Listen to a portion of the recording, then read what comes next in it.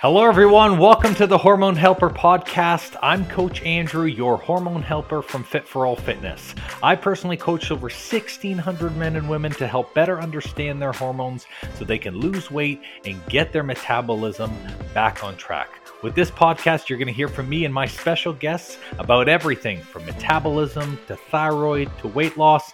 And we even talk a little bit of sexy time as we chat to spread more knowledge thick like butter on your hormones. If you're ready to learn, I'm ready to share, so let's do this. Welcome to today's podcast where we are going to be talking about what goes on behind the back of your eyelids when you close them. So I'm so excited for this to be day one of the 5-day challenge that we are hosting on this podcast. Sleep is incredibly important, and it's not just for your recovery, it's also for your metabolism. But there are so many people, clients included, you know who you are, who are still shorting themselves of sleep so that way they can take that time and be more productive with it, whatever that looks like. So sleep is a funny thing for me to talk about, and that's because normally by nature, I'm actually a huge night owl. Typically, I used to spend from 6 p.m. to 9 p.m. having the highest amount of energy, and for the longest time, I used to use that as my peak working window for my business and for my strength training. Although I think at some level, I'm still a night owl, now I have the ability to actually natural function better in the morning, and I've been able to shift my sleep cycle to allow me to wake up at 4:30 a.m. and go to bed around 9 p.m., which is good for me. When I chat with clients and business friends about that sleep schedule, though, they literally laugh at me in my face when they hear that I'm in bed 9 p.m. to 9:30 being the latest. I get comments like, "You're an old person? Try doing that when you have kids." Or my favorite, "Oh, your business must be doing well if you don't have to work late like I do." I love that one. That one's my favorite because you really get to see someone's priorities and you get to hear their mentality by the speech that they use. I'm very, very big into picking up cues from people's body language, cues from people's speech, because it really says what they really feel about that as well too. So it's common for people to cut time from their sleep. After all, the saying I believe is you only have 24 hours in a day, right? So let's throw all the excuses out front and center as to why sleep needs to go. You run your own business. Cool. You have multiple kids with needs. Cool. You need a little more time to unwind. You're not tired yet, except you are. You didn't finish what you set out to do that day. You're running behind on work. You're always running behind your work. All I can say is, if you want to go Grant Cardone mode on your business, at 50, you're going to be overweight, you're going to have a slow thyroid, and you're going to have terrible energy through the day. If you want to be a super mom who only puts kids first, no biggie. At nap time, serve yourself a side of high levels of anxiety and a very frustrating amount of stress or belly weight. Or how about binge watching Netflix every night? Well, you can finish the series and then finish off whatever's left of your metabolism and thyroid so your hormones grind to a halt. I don't know about you, but I'd rather not. So all I can say is, you are shorting yourself more than you know. So I hope when I talk about sleep today, it's going to help you. People think the main purpose of sleep is to rejuvenate your body, which it is, but it actually has a secondary and more powerful effect, which is to create more of a hormone called growth hormone. To understand that recovery and its hormone benefits, we need to go into a deep dive into your actual sleep cycle. So sleep cycle has 4 stages. In order to successfully go through each stage, the body has to pass certain checkpoints before moving on to the next one. In stage 1, the body is in what we would call a light transition sleep. This is where drowsiness in your sleep starts and where the body starts to shut down your arms and your limb movement. This is kind of our dozing off stage, and it normally lasts just 1 to 5 minutes, so small. During stage 1, your body's not fully relaxed enough. The brain activities are still slowing down. You can kind of feel movements like twitches. It's really easy to wake somebody up at this stage, but if a person isn't disturbed, ideally, they move quickly into stage 2. Now, for stage 1, there is no recovery or rejuvenation that happens at all. So for you tossing and turners, well, guess what? You're not getting any recovery whatsoever. Now in stage 2, the body enters a lower energy state and starts to drop in temperature.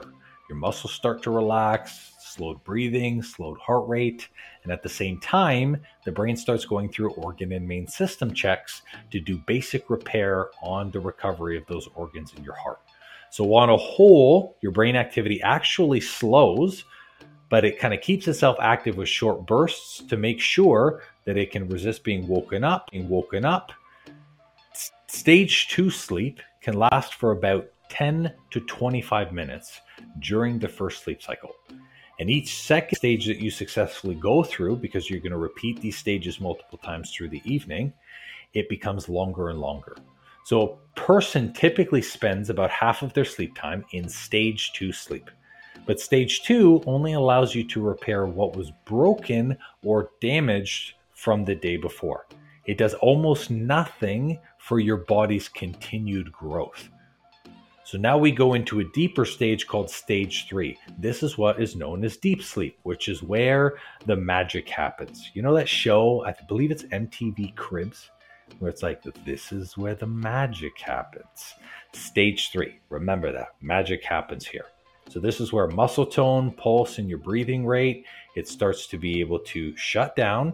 And your brain activity during this period starts going into a pattern called delta waves. For this reason, this is what we call delta sleep or slow wave sleep. This stage is the critical restorative sleep, allowing for the body to recover and allowing for body growth. And that's because during this phase only, we create a hormone called growth hormone. And guess what that hormone does? It boosts your immune system, creates more lean and dense muscle tissue, repairs neurons in the brain, and other key bodily processes like helping your thyroid recover. It's stage 3, holy cow, push past plateaus, perfect, and what helps your metabolism and thyroid function and recover from deep amounts of stress. So besides exercising regularly, the only way to get into stage 3 and to increase your growth hormone levels is to successfully pass into this stage. Now, we spend the most time in deep sleep during the first half of the night and during our early sleep cycles. So stage 3 commonly lasts 20 to 40 minutes. But here's the thing. As you continue sleeping, these stages get shorter and shorter. And the more time gets spent in the final phase, which we'll talk about, that's REM sleep. So there is a fourth stage for sleep. Although not many people get to stick in it for a long time. The fourth stage is REM sleep. That's called REM. REM sleep is our dream state. And certain people's brains are going to use this stage to do any extra recovery to the brain specifically while keeping the brain's thoughts busy. So most people get into this state, they dream, but many don't remember it. It only takes 1 to 2 minutes to come in and out of this stage, after which the entire process actually starts again. So your body is going to aim to go through each of these stages at least 4 to 5 times per stage. That is where the whole 8 hours of sleep comes from. So each time you cycle through all of these stages, your body stays in them shorter and shorter each time, meaning you get less recovery over your sleep also. Ideally, someone needs to make it to at least stage 3 for a total of 5 hours. So that means going through stage 3 4 to 5 times in order to get enough recovery to function. But you know what's crazy? Only 66% of Canadians make it past stage 2 sleep. If you were to speak to my high school math teacher, he'd tell you the same thing he told me. 66%, Andrew, is crap, and we can do better. Yes, I was not a good math student. I was terrible, but we can do better than 66%. So let's just say I wasn't good at math growing up. But what that means, close to 40% of people, they never make it to the stage where growth and brain recovery occur. This is how chronic fatigue happens. Over time, you continue to short yourself of true recovery, and then your body has to adjust to the fact that the recovery you need isn't happening. So, what happens when your growth hormone becomes low? Well, it often appears externally first as decreased muscle mass and decreased exercise capacity. Then it starts with increased hormonal fat storage. Then you start getting poor daily levels of energy. And then you start having increased markers and higher chance of cardiovascular issues. And then your bone mass decreases and your bone integrity decreases too. It's safe to say every one of these things sucks, but the tough part is that these issues don't come all at once or over the span of a month. They happen over years of shortening your sleep. Now that we know about how sleep actually works and what it does, I want to leave this podcast with 4 things that you can do to increase the quality of your sleep and better your growth hormone. So let's kick it off with number 1. You're going to improve your sleep hygiene. Your sleep hygiene refers to how quickly you fall asleep and how long you fall asleep for. You want to avoid electronics for an hour before going to bed. Electronics stimulate your brain, so it makes it hard for you to start that cycle. You also want to make sure that your bedroom is slightly cooler than the rest of the home and to try and eliminate any light shining into your room. Blackout curtains are key for this. Me and Lorna have some at home. There's no light that goes through. So by decreasing the temperature and the light, we signal the brain that it is time to rest and to shut down. That is saving you time on your sleep stages to wind down. Number 2, you're going to stick to a consistent wake up time and sleep time every day.